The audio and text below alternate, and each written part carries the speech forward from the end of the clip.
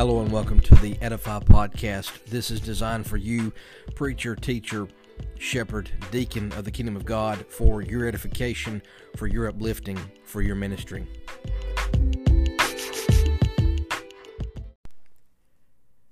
Have you ever heard of Blue Mondays?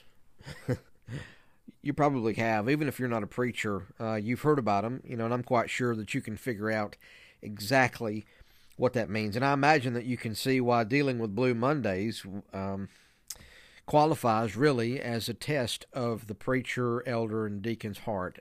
As you serve God's kingdom, you will be met with Blue Mondays. Before we get into the study too much, let me give you a resource for you.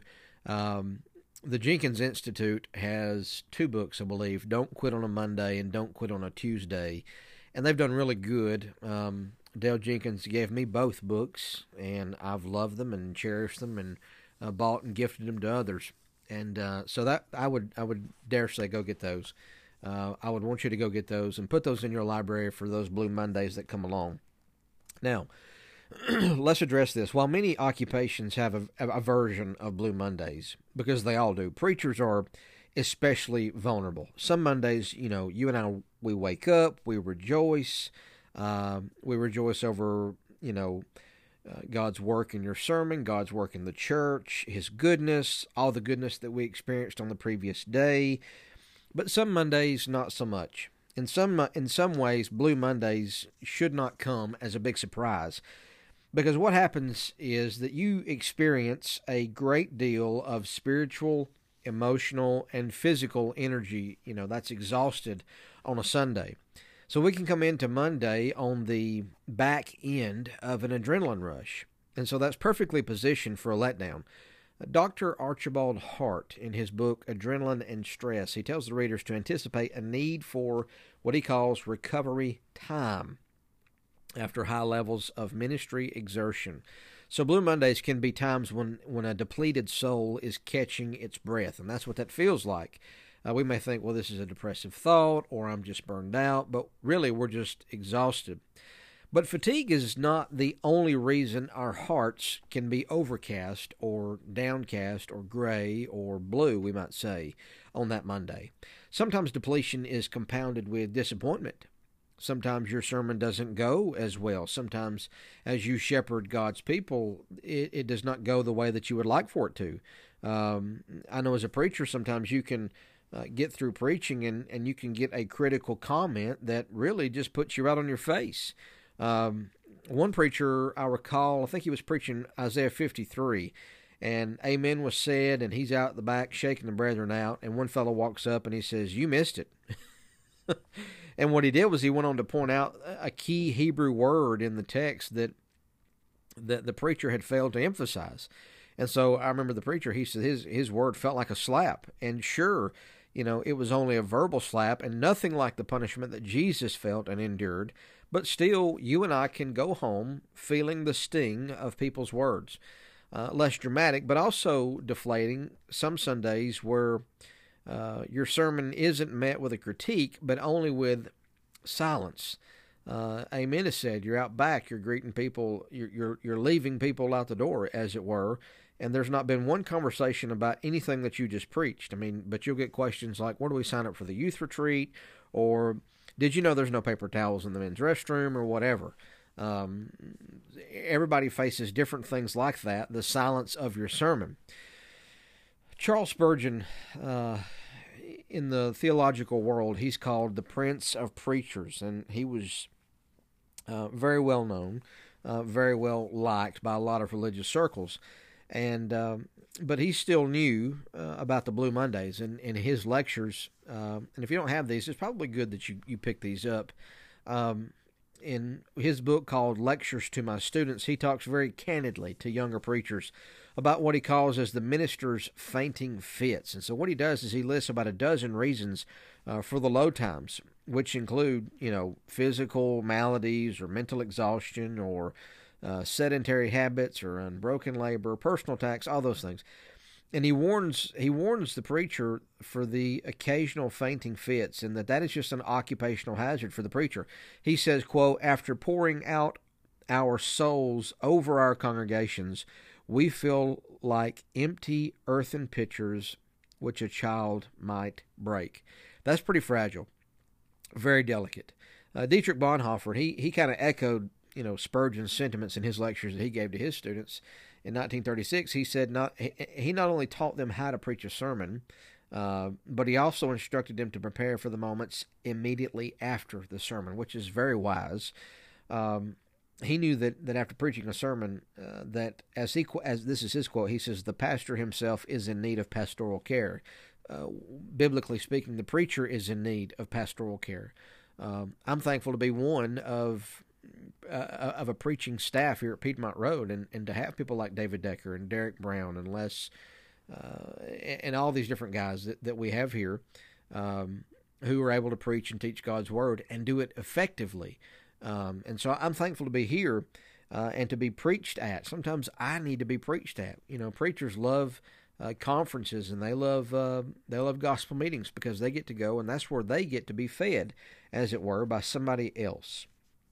And so, but Bonhoeffer goes on to say that he spoke of the word he used was a disquieted, that sometimes we wonder whether God had a minute in our sermons. Sometimes our sermons are not as godly as we need them to be. We don't have as much God or Scripture in there, and it may be more about application. But anyway, whatever it is, you can become anxious about the opinions that other people may have about your sermons or about you or whatever, and that can also cause a Blue Monday. Now, I'm not sure if I've ever used the word disquieted. But I have probably experienced what Bonhoeffer is describing. Sometimes after Sunday service, you can feel an inner emptiness or restlessness. And even though you tried to preach with earnestness, with energy, you had no sense that it was working at all. You might leave the parking lot, your soul's troubled, you're uneasy, you feel like that none of that just connected with the hearers. And so what you and I would do well to do is to remind ourselves that our identity is found in our union with Christ rather than our performance as a preacher or as an elder or as a deacon. But the inner ache that lingers from a disquieting Sunday turns into a Blue Monday. Singing the blues on the occasional Monday is something that every preacher experiences, but everybody has a bad day, once in a while, and things get darker. However, when Blue Mondays don't occur only once in a blue moon, and the problem goes deeper still when the Blue Mondays don't stay confined to Monday, when they stop being occasional and they become ongoing, when every day has just a faint tint of blue to it. And the disquieted moves to discouragement and to disillusionment. And let's talk about that for a minute. There was one preacher who absolutely lived through the blue season, and that was John the Immerser. He was locked up by Herod Antipas for fearlessly proclaiming God's truth, especially about his marital situation.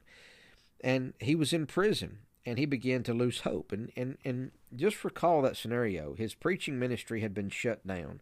Herod continued to rule like a tyrant. Rome continued to crush Israel under its imperial boot. And worse yet, Jesus didn't seem in a hurry to intervene or to rectify that situation. And in fact, Jesus wasn't living up to the expectations of John and many other people for their ideas of what the Messiah should be. And so in his perplexity, in his Blue Monday, John sent several of his followers to ask Jesus a very stark question. Are you the one who is to come, or shall we look for another? Matthew 11, verse 3. So John's question reveals how badly his faith in Jesus had been shaken. Now this is surprising in light of all that we know about John. John was... verses 5 through 7 of chapter 11, it says that he was a reed shaken by the wind. He was no reed shaken by the wind. So this was a strong individual, that he would not bow to religious or political pressure. Rarely do we meet somebody in Scripture who seems as unshakable as John the Immerser. So beyond his rugged, leatherly, persona, John also had very supernatural reasons, if you will, for a very sturdy faith in Jesus as the Messiah that God would bring. I mean, his parents told him, you know that they told him about the birth, the miraculous birth of Jesus. And John himself had personally witnessed heaven's endorsement when Jesus was baptized at the Jordan, Matthew chapter 3. I mean, at one time, John had been so sure of Jesus' identity that he heralded him as the Lamb of God who takes away the sins of the world, John 1:29. But now John finds himself imprisoned by doubts, discouragement, and desperation. Now that's a Blue Monday. That's a Blue Monday. And so not only is he just tired, but he's beginning to question everything that he knows. And so what I find amazing is Jesus' response to John's faltering faith. And that's incredibly consoling. How Jesus dealt with John, good, faithful John. He sends John a message, but it's not the message that he may have expected. Jesus doesn't say, go and tell John that I'm deeply disappointed in him. Or go tell John to get a grip on his faith, or wake up and you must not have been faithful at all, because if you're doubting Jesus and all the other things that the Brotherhood says to people who struggle with mental illness or depression or Blue Mondays that continue, all of those things. Notice what Jesus says.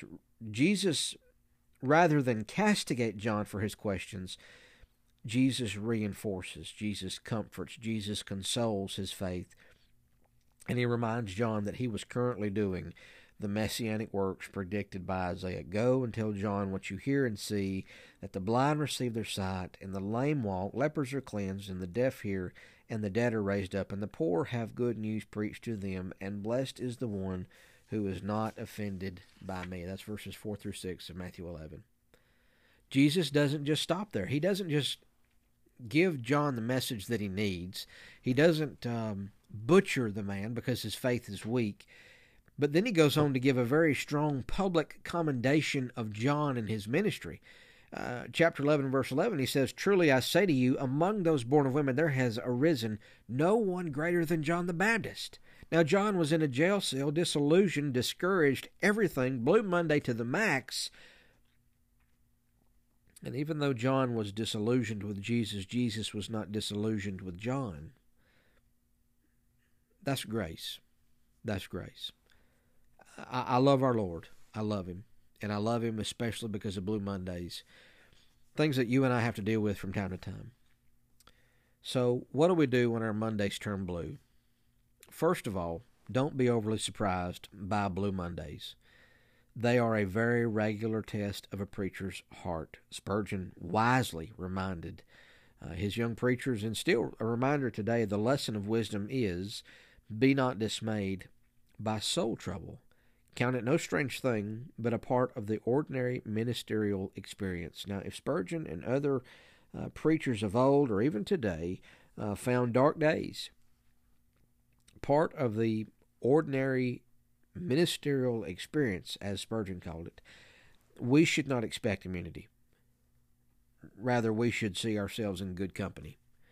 If John the Baptist had a Blue Monday, I'm going to have a Blue Monday. The second thing is to realize God uses those Blue Mondays for good in the lives of his preachers, his elders, and his deacons. They keep us humble. They remind us that, to borrow a line from Rick Mullins, we are not as strong as we think we are. Charles Spurgeon came to see his fainting fits, as he called them, not as a punishment, but as a protection. I think that's very wise. He said, my witness is that those who are honored of their Lord in public have usually to endure a secret chastening, or to carry a peculiar cross, lest by any means they exalt themselves and fall into the snare of the devil.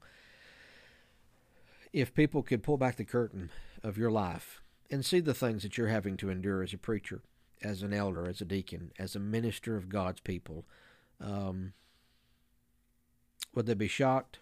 Probably. Is there a pedestal that you and I are on? Yeah. The stricter judgment is probably, as Garland Elkin said, not so much from our Lord, but our brethren. But we have them. We have our Blue Mondays.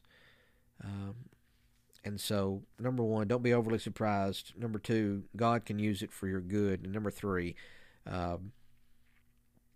we should follow the lead of John the Baptist and bring our doubts and disappointments to Jesus. Like John, we will find in him, in Jesus, a compassionate Savior who speaks grace and truth into our souls, and not just on Monday, but every single day of the week.